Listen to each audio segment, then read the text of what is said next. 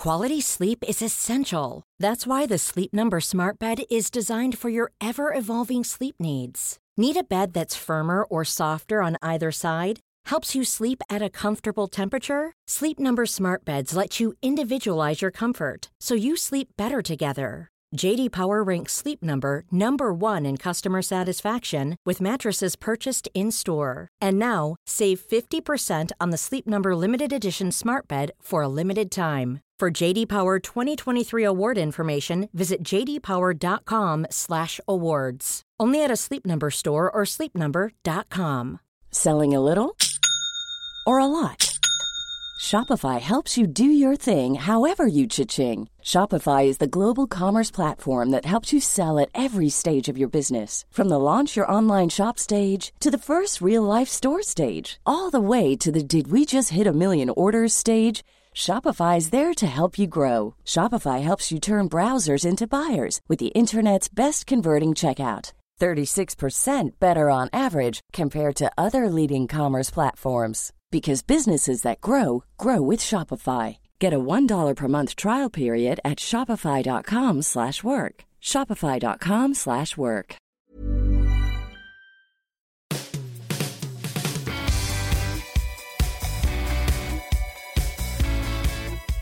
Welcome to the Football Writers Podcast, featuring me, Mike Calvin, Glenn Moore of World Soccer, and Richard Amofa of The Athletic. We're in a fluid, fast-moving situation. As we speak on Friday morning, only 5 Premier League fixtures survived this weekend. A total of 9 matches have been called off in the past week. But the league do not want to institute a circuit break before Christmas. There are so many angles in football's response to the pandemic, and we'll return to the subject later. For now, though, let's focus on the games that are on. Leeds are at home to Arsenal and are in dire need of a result. The fans are keeping faith in great numbers. But Richard, I suppose the question is, are they marching on together into the Championship?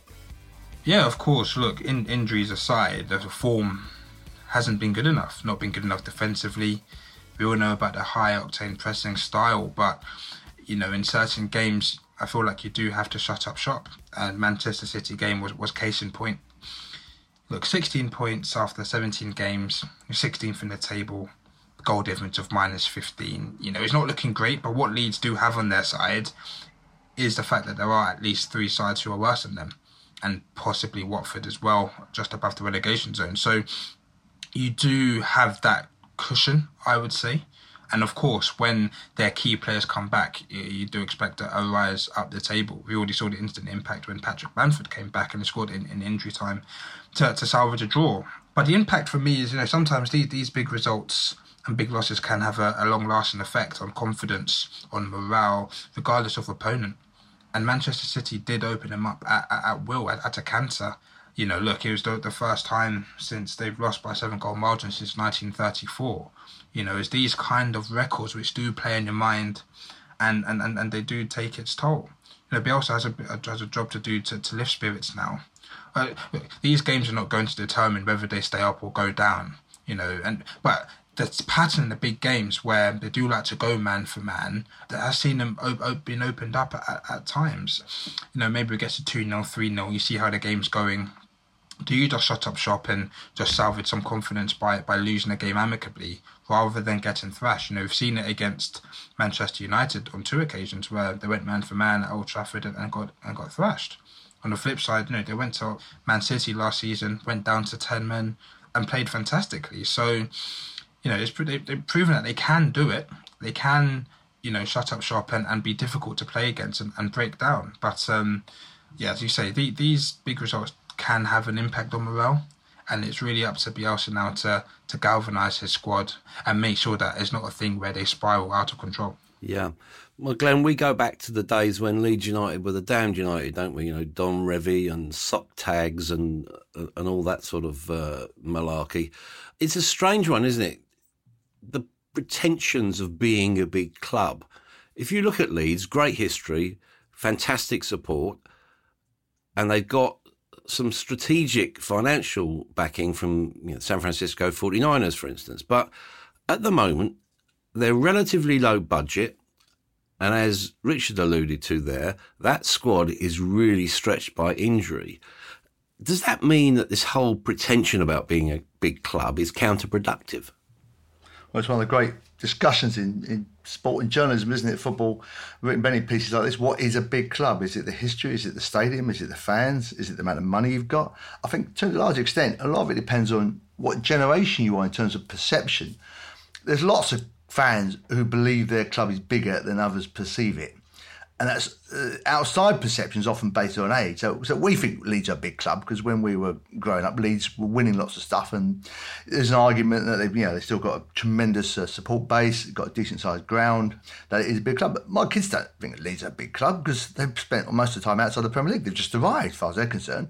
I don't know if my dad thought Leeds was a big club because until the 60s, they hadn't really done very much. So you've got generations that There'll still be a few people around who will think Huddersfield are a big club because they were a top team in the 30s. Probably not many. Wolves, Wolves arguably the biggest club in the 50s. They'll be for a few brief years. You've got, Blackburn would have looked a big club in terms of financially they were for a few years. There may be some newcomers to the Premier League, probably from abroad who might think Leicester are a big club. So it's perception. Are Manchester City a big club? They are at the moment because they've got obviously massive finances. They're winning lots of stuff. When we were kids, they were a decent-sized club, but they didn't win very many things. So it is a big question. But what it does, of course, it does create a sense of history, a sense of expectation. So if you go to Nottingham Forest, this side, I think they're probably taking them down now, but at one point, everywhere you move, they're pictures of the Cloughy era, which is this huge sort of weight on the players and the staff coming afterwards. Same with Leeds. All those photographs of the Revie era and the stands and stuff, that's a huge amount to live up to. And we had that with Liverpool, with the quest for the Championship, although that generation that grew up with Liverpool always win the title, then go decades without winning the title. So it's difficult. I'm going to Ipswich v Sunderland Saturday, hopefully it's on. Sunderland have got a very strong claim to be a proper big club, and one of the most famous clubs, back in the very start of the game, one of the first really big clubs, the Bank of England club. At one point, Ipswich went for a spell in the 70s where they were one of the biggest clubs in the land, winning European trophies, won the FA Cup, came second in the league. Now it's a big match in the third division where you've got what you might argue much smaller teams, higher up the league, or at least they would argue. So it's difficult, but in terms of what it means, it does create expectation. It has its advantages, and you've got a big groundswell of support. You're more likely to attract outside investment because it's got potential.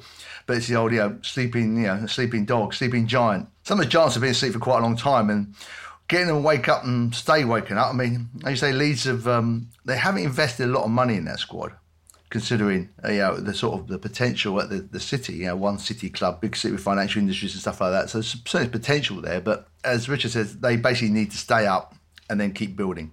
Yeah, I suppose the person metaphorically grabbing the club on the shoulder and trying to shake him and wake him up is Marcelo Bielsa. It took 568 games for one of his teams to concede 7 goals, as they did in midweek. He came out afterwards and, in that style of his, which is almost like, everyone's favourite footballing eccentric uncle. And he basically said, look, I'm not unsackable. That's presumably a statement of the obvious, isn't it, Rich? Of course, I don't think anyone's safe, especially in this day and age. And it does offer a sense of perspective. Bielsa's gone there in the last 4 years, and he's done a fantastic job there, to bring them up from the Championship and, playing great football. We all know about the high-octane style.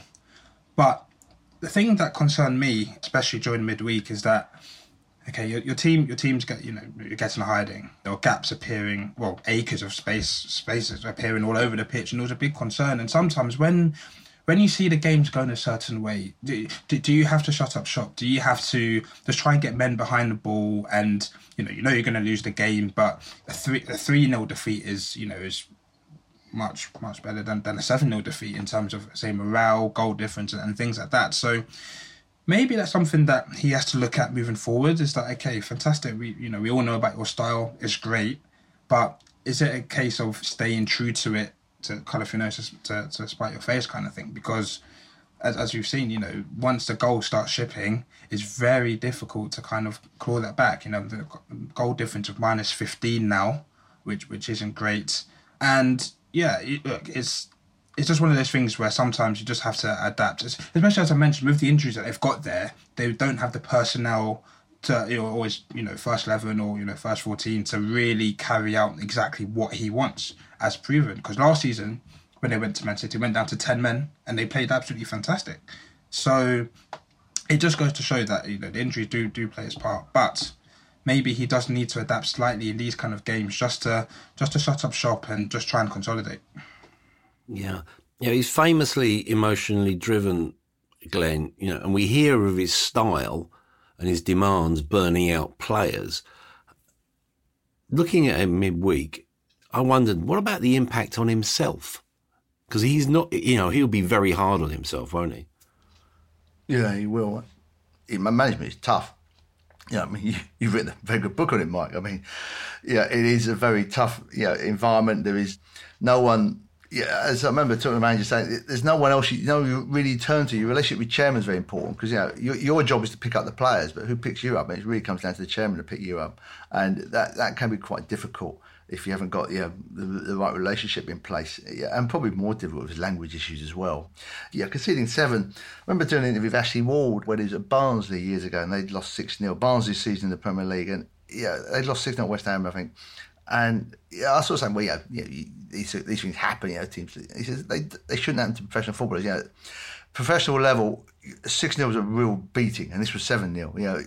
Those sort of things shouldn't happen to professional teams. And all part players have been beaten 6, 7, 8, 9-0. It's completely different when it's your job, and it does have an impact. I think it's going to be quite difficult. You might get a reaction from it, but and it does obviously has an impact on Bielsa. Not beyond the bounds that he might decide, it's not working for me and I leave. He's an unpredictable guy. He's got a lot of credit in the bank at Leeds. There's no pressure at the moment, from the crowd for him to go, which there's no pressure on the board either because, obviously having finally got them up, and they've had so many dubious owners over the years. I think they're quite happy with who they've got at the moment. So that will help. So there's no pressure to sack the chairman or to sack the manager. So it's a question coming through it. But, Phillips and Bamford, big losses. You take 2 or 3 key players out of most of the teams in the Premier League and they're going to be damaged. Look at West Ham, they've lost half their defence. Chelsea without Lukaku don't look quite the same. There's not many teams have the sort of resources that you can lose Kevin De Bruyne for half a season. It doesn't really notice. Yeah, well, Leeds is a team that can't afford to be without Calvin Phillips for one. Rich, are they playing Arsenal at Ellen Road at the wrong time? I say that because, Mikel Arteta has actually, I thought, crossed the Rubicon a bit. He actually imposed his managerial authority on Aubameyang. He's obviously got buy-in from a young squad.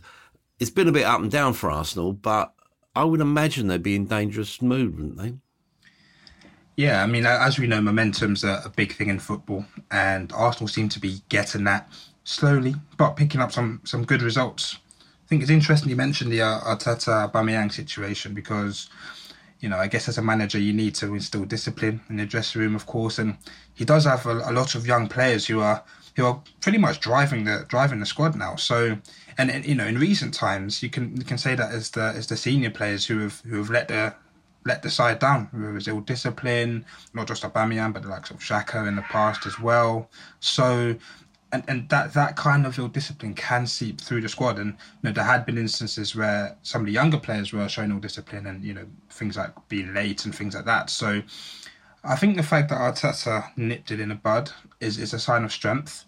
I also think that the fact that Aubameyang's form has not been the same since he got his new contract does give Arteta a bit of credit and credence in that. Because if Aubameyang was playing well and scoring every game, people would be clamouring for him to stay. But the fact that his form has kind of declined a bit, probably say, well, let's move him on and let's try and build the squad around these young players. So I think the fact that Arsenal beat West Ham so convincingly midweek does give them that momentum to build on and to say, look, are we going into a new era? But as we know with Arsenal, inconsistency is only ever around the corner. So Yeah, they seem to be in the up. Obviously, in fourth is great for them. But to say they need to build in this momentum now. And I think a good win against Leeds, regardless of the form they're in, will help to move that forward. And people will look at Arteta and say, yeah, we trust the process. Until next week, anyway. The only thing I would say is, I mean, their away form is very poor. 7 points in 8 games. So in that respect for Leeds, if you're going to play Arsenal, playing them at home, just give them a chance to maybe bounce back. Yeah. What do you think about young players? It's almost a bit of a double-edged sword, isn't it, Glenn? You've got players like Saka and Smith Rowe, Martinelli. They've got, I think, is it 10 of the 23 Premier League goals between them. Can they sustain their level? Because at that age, sort of under 21, 22, is fatigue, both mental and physical, to be expected over a long season? I thought probably. There's also the fearlessness of youth, though, and sort of the sense that the less awareness of the consequences of failure. I mean, and young they may be, but I mean, Saka in particular has already experienced, quite a lot in his career. The stuff in the summer. I mean, it partly depends on results. I mean, if you keep doing well, then clearly mentally you're going to be in quite a good place. Winning always helps. So less pressure if you're winning. And I mean, there are 1 or 2 senior players there. You hope you feel could have an influence. You have people like Tierney, Lacazette, who's come back and looking quite good. So it's one of those cases where I think. The other thing to be taken into account, of course, in this strange season is this bubble life and this uncertainty, and whether that impacts more on older players with families and so on. The younger players, of course, are going to be a bit more restricted in what they can do, perhaps. So and that's very hard to tell because we haven't been here before. Certainly not before the last couple of years. But there will be odd bits. I mean, Smith Rowe's had a few weeks off. Well, not off, but a couple of weeks where he's not been in the team because of minor injuries. I mean, there'll be bits and pieces of that. I think Ramsdale's become a big figure for them very quickly. He's got that fearlessness, that sort of sense of driving. I can see him becoming quite a big character in the dressing room already. I watched quite a lot of him when he was at Wimbledon, when he was just coming through on loan. And even then, he was like, loanee, big player for them in the season, basically kept them up. He only played half a season, was voted player of the season by the fans. In fact, I think he's voted into their team of the decade, half a season. And even then, you could see his impact, as a player in the dressing room, relationship with fans. I mean, those sort of characters. I mean, so it's not necessarily about age; it's about how much sort of your own personal character and how resilient you are as a player. And most young players have had knockbacks. Ramsdale was released at a young age and so on. So it doesn't necessarily mean just because they're young they're going to have those bits. But it's a case really, I guess, for Arteta and the people around him keeping an eye on them. If someone does start to look like it's getting a bit much, take them out of the firing line for 2 or 3 weeks. You'd hope they have the depth to do that, and that's obviously yet to be seen. Yeah, Newcastle are at home to Manchester City on Sunday, Rich. Then they've got Manchester United. Then 2 key away games at Everton and Southampton. By the time the lifeboat of the transfer window turns up, will they be sort of slipping beneath the waves? I think looking at that run, as you say, the next 2 fixtures are obviously daunting. But as you say, the 2 fixtures that you mentioned after that, they're the ones where they can pick up points. I think for all of Newcastle's kind of ailments and poor form this season, the fact that they're not adrift yet does give them that lifeline. And I feel that everyone's looking to January as this kind of tipping point, turning point, or however you want to look at it. Is everything going to transform then? But I think that, as I say, the fact that, as you say, 3 points of safety, I know Burnley have got 2 games in hand, but the fact that they're not adrift does give them hope. But January will be interesting. We've seen the news today that they've employed a consultant to help with their transfer window, Nick Hammond. As you say, decent track record, I guess, at Celtic and at Reading, albeit kind of 15 or so years ago. And they're trying to really change the structure of the management structure. Looking for a director of football and things like that as well. So I'm a bit concerned that maybe that's not been finalised yet, because I guess if you're looking to recruit players, what's the structure going to be? Who's leading the negotiations, etc. That could be problematic. But look, I think they just need to, as you say, try and, if they can shut up shop for the next 4 games, I know it'll be difficult because their defence is awful, and just try and stay within touch and distance, then if they can get the players that they need in January, then there's something for them to build on. But of course, other problems come after that in terms of, will they gel in time? Has the manager got enough in him to deal with the potential big personalities that are coming in as well. So it's so many things are up in the air. I guess as a Newcastle fan, you're excited to see who you're linked with, who's going to come in, but also deeply concerned that the defence doesn't seem to be getting any better, despite this managerial change. Yeah, the word coming out of the club is that they'll be looking for character in the new recruits, rather than a bunch of people who are probably turning out for an early pension plan. The sort of players that they'll be looking for, Glenn, Kieran Trippier, is he the sort of expensive, immediate impact sort of player they need? They've also been linked because, as Rich said, they need to basically replace the entire defence. James Tarkowski, Nathan Ake have been mentioned. Why on earth Tarkowski would be allowed to leave when they're in their situation is beyond me. I can't see Burnley letting Tarkowski go unless they get an absolutely astonishing sum of money thrown at them, in which case, they've got new owners who don't seem to be putting a lot into the club. But when you consider the consequences financially of getting relegated, selling one of your better defenders to an immediate rival could potentially be a very, very expensive decision. So I can't see them getting him. Trippier would look a good signing if he's prepared to go from Atletico Madrid to a team heading towards the Championship. You just ask why he's prepared to do that, perhaps, but he would be a good sign if they can get him. I mean, obviously, absolutely high quality player, good personality, excellent guy to have around. And you need to get a couple of those players coming in because that starts to drive other people coming in. Someone else says, hello, Trippier's gone there. If I go there as well and someone else, then we've got a chance of staying up. So you do need to get the first couple over the line because that does get other people going.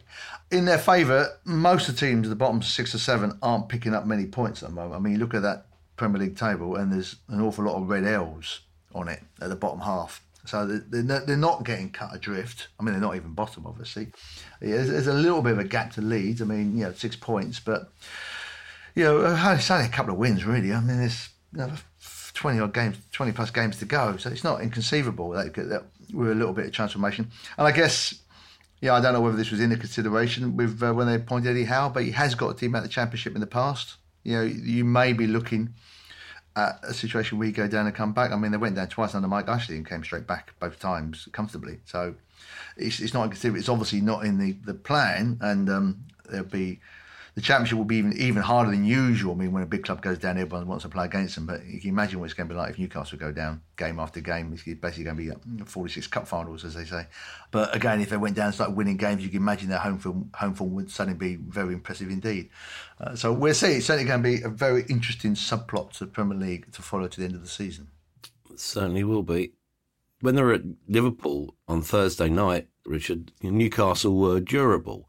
Obviously, they lost, with that exclamation mark of a goal from Trent Alexander-Arnold. When you look at it, though, durability won't be enough against Manchester City, will it? As Leeds found out. No. As you can say, you can have that durability and that, good mentality and, fighting for the shirt, as the fans would say. But as you say, you do need that quality as well. Newcastle do have quality going forward, and I think, under Eddie Howe, we've seen the likes of, so Maximan, we've seen the likes of Callum Wilson, take up your armband and really assert himself and take responsibility. And they're really the shining lights who are going to drive the club forward. But as we say, you do need quality in midfield and at the back, and just making far too many mistakes. And as you say, even on Thursday night, I think it was Liverpool's first or second goal when Jonjo Shelvey made a back pass. It seems to happen every single game. If not a mistake, they're giving away a penalty. And I think before the Liverpool game, they were giving away a penalty every 2.7 games, which, if you're looking at giving yourself a chance, giving the opposition a free chance from 12 yards just isn't going to help. So, that kind of ill discipline and lack of concentration seems to be a big issue. And to say Liverpool punished it, and you'd expect Manchester City, in the form they're in, to punish that emphatically as well.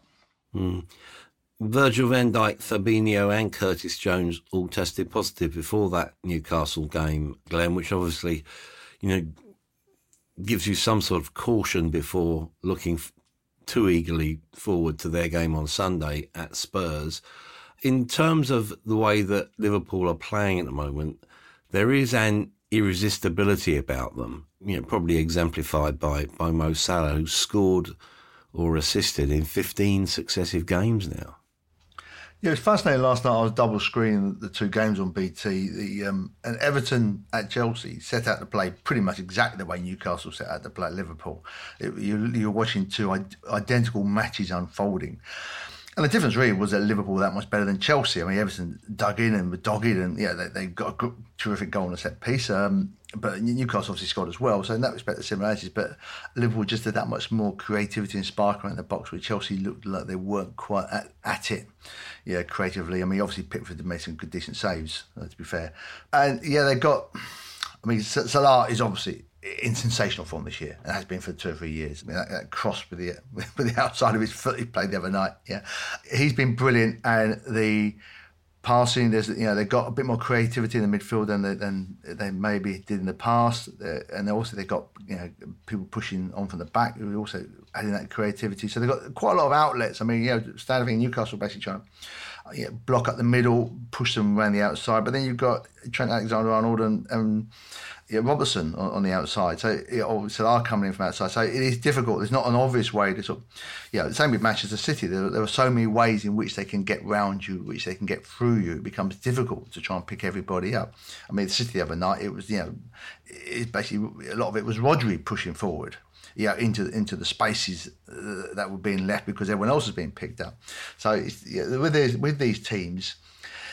It's so hard because it's not just a case like it was with Villa last year of stopping Grealish. It's not like a case of, say, your Palace this year, if you can sit on Gallagher. There simply aren't enough players to mark all the threats of the opposition, because at 1-to-1, most of your players are going to be up against people who are better than you.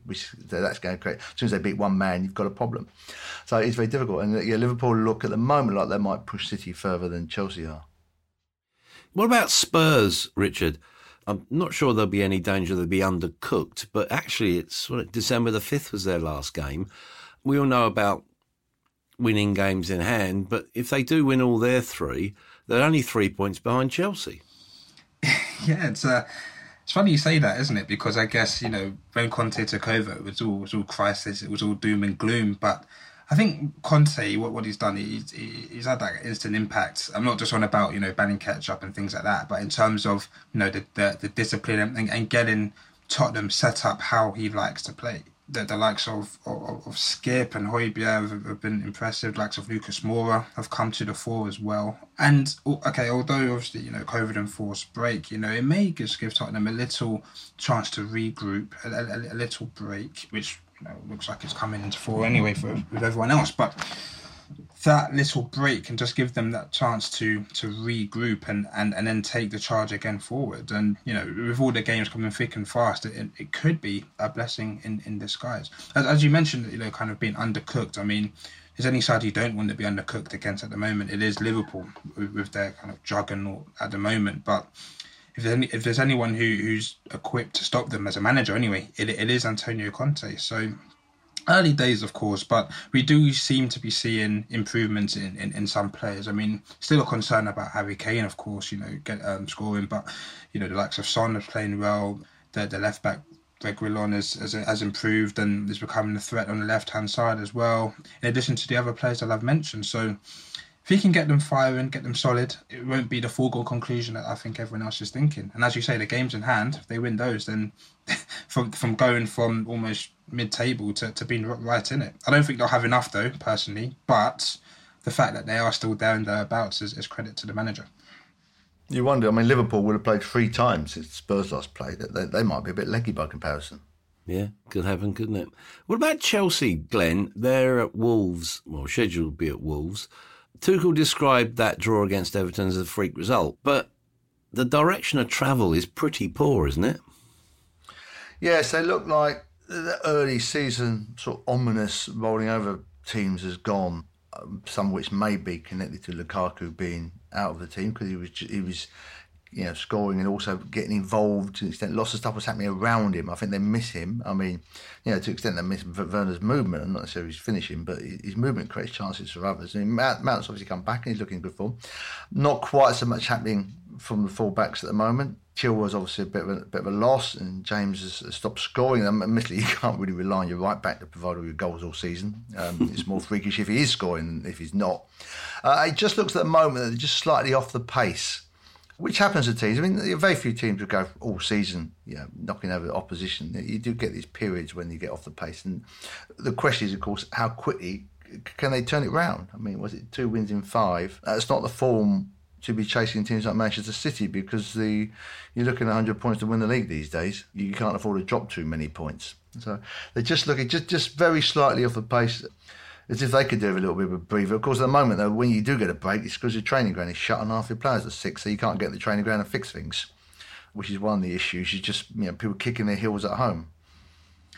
Yeah, I guess the only thing I would say with the Chelsea situation is I do agree with the direction of travel, but I mean, last night, they had so many chances. I think they had about 6, gilt-edged chances where, they scored those. We're talking about a different situation this morning. So they are still able to create, but the issue is the defence at the moment, isn't it? I guess, there's a lot hanging over them in terms of contractual situations with a number of their key personnel. But that kind of, as you mentioned, that imperious, ominous nature isn't there at the moment. And as you say, it's only going to get tougher for them. So I think if they get their contractual situation sorted out, there'll be a bit more clarity. That may help. And as you mentioned as well, the loss of Chilwell is in terms of how their balance moving forward is proven to be a big miss as well. In addition to obviously Kante also. So I think, as you say, directional travel is not great. But as I say, if they took their chances yesterday, we're looking at a big rout and we're saying Chelsea are back. So it's those fine margins, isn't it? Yeah, well, I suppose it wasn't a coincidence that when you think about it, Lukaku, Werner, Havertz, Hudson-Odoi, and actually Chilwell had all tested positive for COVID. Well, actually, Havertz was awaiting his test result. And so even with a squad as huge as Chelsea's, it does leave a gap when you have that amount of absentees. What do you make of Wolves, Glenn? They're sort of quietly tucked in. No one really talks about them this season, do they? He's done a good job there, hasn't he? They're very hard to score against.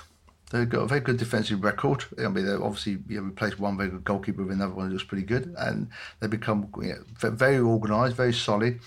Yeah, considering they're not really producing that much up front in terms of goals. Obviously Jimenez is still coming back a little bit. Traore is still flashing to deceive, and yet was it Romain Saïss with a great finish, wonderful pass from Ruben Neves the other night. So I guess if you're not conceding any goals, one's enough. And they're creeping up the table, as you say, virtually unnoticed in that very busy sort of upper middle half of the table, where one win takes you up 4 places, one defeat drops you down 3 places. So it doesn't take, you haven't got to put together too many results to start flying up the table. But they become very well organised. Initially at the start of the season, you're sort of wondering how this is going to work out, but it's almost been a seamless transition in some respects, and slightly more, a bit more variety to their play than perhaps they before. Burnley will hopefully be at Villa on Saturday, Richard. They take pride in their defensive stability. I think it's 21 goals conceded in 15 games. Is that enough? No, as you say, Burnley are famed for, being very solid, set up, 4-4-2, low block, difficult to play against. But they also posed a threat going forward, in terms of, Chris Wood and, the talent from out wide. And when Maxwell Cornet came in, we did kind of see that kind of strategy coming to the fore in terms of being solid and then having that talisman to kind of put the ball in the back of the net. She scored 5 and 10. But as you say, without him, they're looking very, very stale, very predictable, and really struggling to create chances. Maybe I know 4-4-2's worked well for them, but maybe a switch in formation, maybe to maybe 3 up front, 3 up top. Sorry, with wingers higher, maybe they can affect their game a bit more. Because we all know Dwight McNeil's a good player, as is Goodmanson, but they can't seem to get in positions to either create chances for the forwards or create chances for themselves. The last 3 games have 2 of the last 3 have been 0-0. So it does seem to be a kind of steering of the ship in terms of, their defensive displays. But, they're struggling to score. And that defeat against Newcastle was hugely damaging. So, they are in trouble. There's no two ways about it, and they'll be looking to get Cornet back as soon as possible, because he does seem to be that talisman. When he's on the pitch, they do play well. When he's been on the pitch, Burnley as a team scored 11 goals in 569 minutes. When he's been away, they've only scored 3 in now 870. So you can see the difference in terms of his, not just his goal scoring, but him just being there and creating a galvanising effect for his teammates. So they're looking to get him back, and I say they need more from the likes of Vydra, the likes of McNeil, the likes of Goodmanson, if they are going to go up the table. Yeah, talking of a galvanising presence, Glenn, Steven Gerrard at Villa, I know this is, we've known about his potential as a leader since he was a player, but he does look a natural manager, doesn't he? He does, doesn't he? He's had a good start, and obviously that's absolutely crucial. You come down, you've done very well at Rangers, but there's always a slight view from south of the border that, well, there's only 2 teams, etc., etc. And he has done very well in difficult circumstances. Celtic in a period of transition, which probably helped, but he's done well there. Obviously, he's before that he had his period working in the other younger age groups at Liverpool.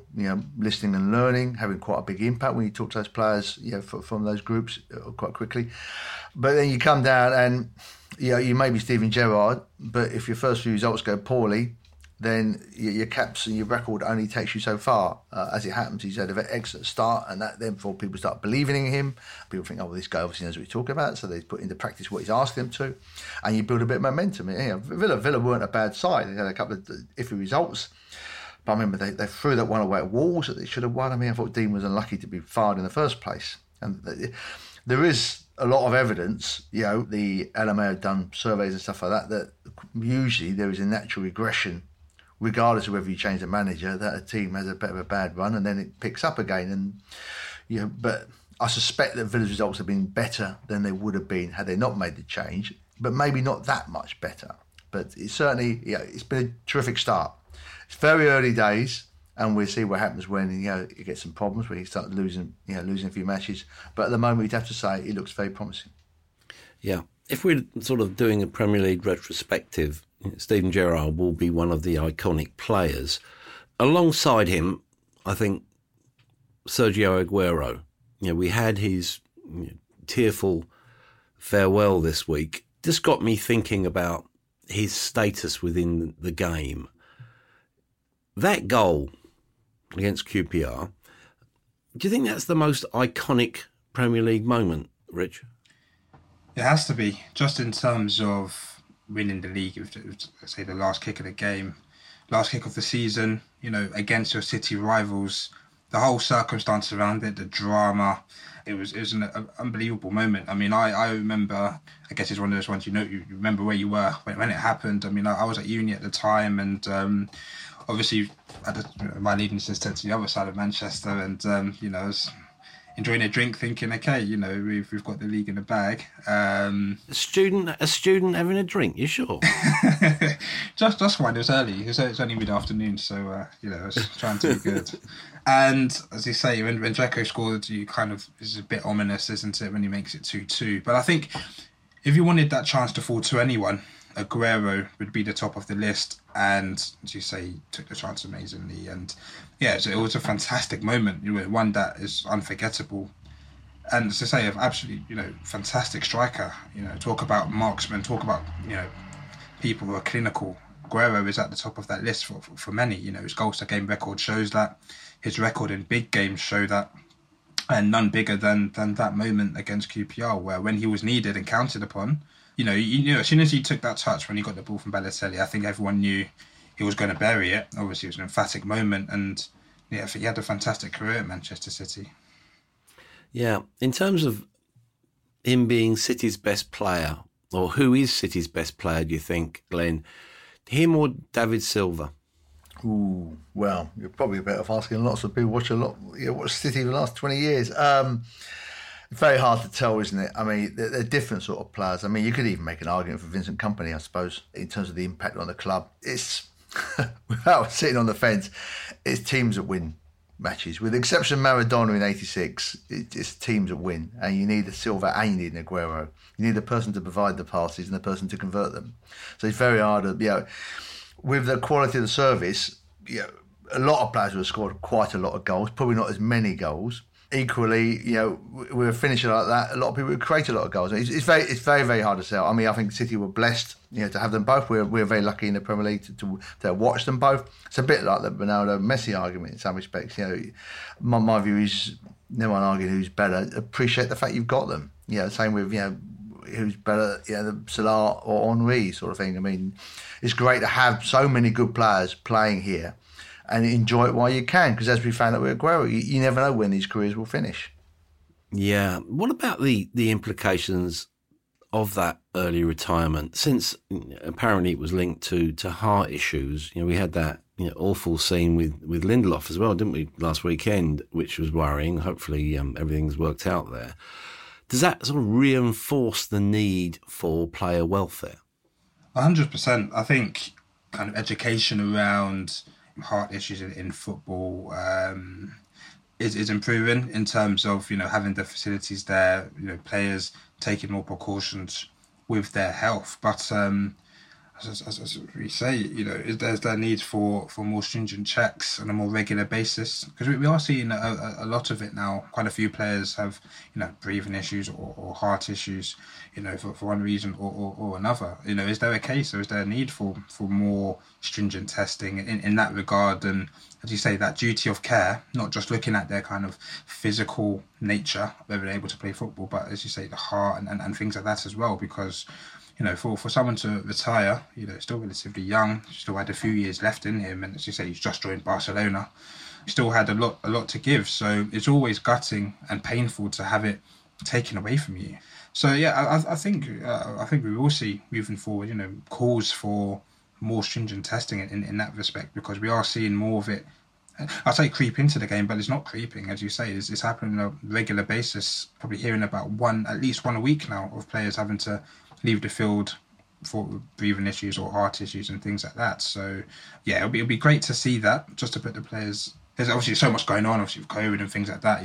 That is another aspect of it. So I think there should be calls for more stringent testing in that regard as well. It is one of those things. It's a bit like it's one of those things you're not quite sure whether is there more of it happening, or is there more awareness of it, therefore more stories being picked up. It's a bit like the dog bites man story. Suddenly you get these spells in the papers where there's dogs attacking people all the time, and then it just drops off the news. It doesn't mean dogs aren't attacking people anymore, it just becomes less newsworthy. So it's hard to tell whether there are more incidents like this, or whether there's just more awareness, or whether they're just being picked up more because there is a bit more testing going on, there is a bit more checking going on. Players are now extremely valuable commodities, so it makes sense for clubs to monitor them as close as possible. There's more awareness of what could go wrong. There's also the other issue of, but then again, logically, the game is faster than it's ever been. The games are probably certainly as packed in as they've ever been. I'm not sure there's necessarily more games, but pitches are better, boots are better. Yeah, people are running faster. They're doing more. They're doing not just running further. They're doing more high intensity running. The game's much more physical. In some respects, the breaks from injury are shorter because medical science has improved, so they get players back on the pitch much quicker than they used to. It would make sense to feel that the bodies probably are being pushed further than they've ever been. We don't know, I'm not involved in a club, what players may be taking in terms of supplements and medical supplements, and certainly other sports have big issues with stuff that players are taking outside what we might regard as normal nutrition. And that could have an impact. I mean, cycling would be the obvious case, but we're going a whole new area there. So there's lots of arguments, is it getting worse? Logic would suggest there probably are more incidents, but without more research, it's hard to pin down. And you should err on the side of caution. I mean, Dan Matthews did a piece in the Mail the other day. A lot of players, when they're told, well, this is you've got a big problem, Aguero was obviously very upset to retire, but it's a bit easier to retire at 34 when you've got a heart condition, when you've achieved such a fantastic career as he has, than when you're 22 and it's all ahead of you. Like James Taylor, the cricketer, had to do and so on. I mean, but he had a bad case. Obviously, Mwamba was still a relatively young player, but when you've been that close to dying, you obviously stop playing. So when you've just been told, this test shows that you might have a slightly dodgy rhythm, you're going, well, I feel fine. I don't want to quit my career. So it's hard to tell. I mean, we've been here before. There are too many matches. They're too high intensity. The players don't give them a break. Plus, there's all the mental side of it. But no one wants to play less, do they? No, but I suppose this is all does tie in with the COVID situation. The advice clubs are apparently getting is that this will prove a short and sharp wave. However, the one thing that really struck me, and actually shocked me, to be honest, without sounding too much like your maiden aunt, the EFL said that 25% of their players don't intend to get vaccinated. What do you make of that, Richard? It did shock me, to be fair. I know there's been a lot of, I think we've even done pieces in The Athletic about it in terms of players being wary of putting, the vaccine in their body and the reasons why they're against it and things like that. But it did shock me. I mean, that's such a high number who say that they're not getting or don't intend to be vaccinated, considering, we've been in this for 18 months or so now, almost 2 years. We've seen the toll, death toll, the illness toll, and the impact it's had on society, not just football. So, especially where, without getting too much into it, where we're lucky in our society where we have a choice of getting the vaccine, it's readily available. But, in other places in the world where, they don't even have access to it. And it's something that is not just keeping, you safe, but everyone else as well, people around you. It did shock me from that respect in terms of, looking beyond football in terms of, protecting those around you. As you say, the education's been there. I'm sure they would have had various talks from not just the clubs, but various medical professionals as well. I guess, from their perspective, maybe they've either had it themselves or seen other players have it, and maybe they're thinking it's not that serious. And, maybe they live within a certain bubble, away from reality and the rest of society that's making them think that way. But, of course, it's a personal choice, but considering how the last 2 years have gone, it's very, disappointing that they're not even considering getting it and what the implications will be moving forward. I was surprised, I must admit, it was that high. I think this is on the clubs, and I think this is on the leagues. When you look at, there are some clubs, Wolves, 100%, Liverpool, pretty much all vaccinated.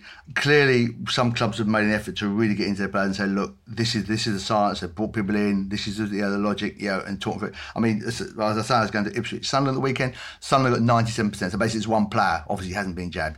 They lost a lot of games last year.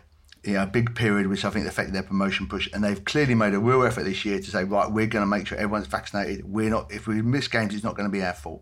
Because you're also missing training, you're having players absent, players unavailable. And in terms of the leagues, the NBA, where there's more vaccine resistance in the States than over here, the NBA have 97% players vaccinated. It's mandatory for the referees, mandatory for all the staffers, coaching staff. If you're not vaccinated, you have to. There's so many hoops to go through. Daily testing. You can't eat with the other players. You have to wear masks pretty much everywhere. Your locker's in a different area. Life has become quite difficult if you're not vaccinated in the NBA. The NFL has very strong stuff as well for people who aren't vaccinated. So, you can't even play. Some cases players aren't getting paid. Some cases they can't play matches. In certain areas. Germany, Bayern, I think they're going to stop paying Kimmich's wages until he got vaccinated because he kept missing so many games. So I think we haven't been anywhere near firm enough in terms of the league as a whole and clubs individually here. It is a personal choice, but when you're dealing in a situation where players are living so close together, so cheek by jowl, you're going to get a case. It's going to spread throughout the dressing room quite quickly. And vaccinated players obviously can still catch it. And whilst they may not be seriously ill, it doesn't mean they can't play. They're isolated. So you lose those players as a club. So I'm surprised the clubs haven't been more proactive. And there is the mental aspect to it too. Look at Chelsea women last night. Emma saying the club were clearly, the players have been very much affected by the consequences of positive tests, and the thought they might be stuck in Germany or be unable to go home during the Christmas break to see their families. Begs the question, doesn't it? Should unvaccinated players be prevented from playing? What do you think? It's happening in some places in the States. In certain areas, and they're not allowed in the arenas because you're not allowed in an arena of a certain size if you're not vaccinated. And of course, they're playing indoors in basketball. I would say just make life difficult for them. I wouldn't necessarily say you can't play, but you should be the sensible option should be to get jabbed. Yeah, I agree with Glenn as well. I think you say, of course, you can't force anyone to do it, but as you say, you have to make it difficult for them. And try and get them to understand the consequences if they don't know by now. I mean, it's bizarre, really. You look at the kind of Kimmich situation, that he was very vehemently against it, and unfortunately for him, he's had health issues as a result, and he might not get paid. So, as I say, mandatory, I don't think is the way to go. But as you say, as Glenn's listed, all those other leagues across the world which have had a more kind of stringent process. Maybe we need to bring that here because, as you say, you're not just affecting yourself, is everyone around you. And as you say, with the squads being in such close proximity to each other, it does, create a breakout. And as you say, missing games, teams are missing games as a result, and it has a snowball effect. So it just seems baffling why, with everything that's gone on, why you wouldn't want to just protect yourself and your teammates, your friends, those around you, your loved ones, your family. It seems a bit bizarre, really, but. Yeah, I think more needs to be done. As you say, can't force them, but is there a way of making it a bit more uncomfortable, perhaps? I don't know. Yeah, absolutely. This isn't a political point, but as someone once said, this is about education, education, education. I have to say, I find the PFA a self-centred, opaque organisation, but with players' welfare on the line, they've got to step up and take the lead alongside the leagues and other governing bodies in pushing the case for vaccination as hard as they can. The rates are worryingly low, and I tend to agree with Jurgen Klopp, who says it's a question of solidarity, loyalty and togetherness. We should need no reminding that football doesn't exist in a bubble. In the meantime, thanks to Richard and Glenn for their insight. Thank you for listening to the Football Writers Podcast, and please stay safe out there.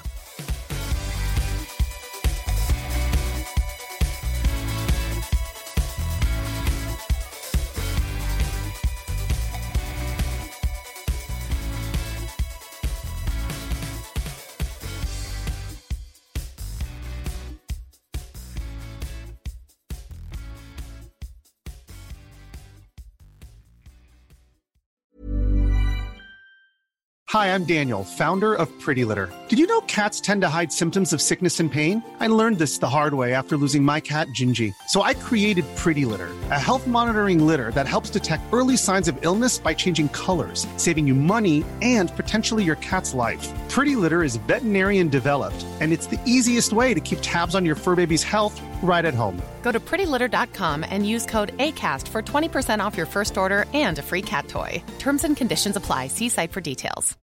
When you need mealtime inspiration, it's worth shopping Kroger, where you'll find over 30,000 mouth-watering choices that excite your inner foodie. And no matter what tasty choice you make, you'll enjoy our everyday low prices, plus extra ways to save, like digital coupons worth over $600 each week. You can also save up to $1 off per gallon at the pump with fuel points. More savings and more inspiring flavors make shopping Kroger worth it every time. Kroger, fresh for everyone. Fuel restrictions apply.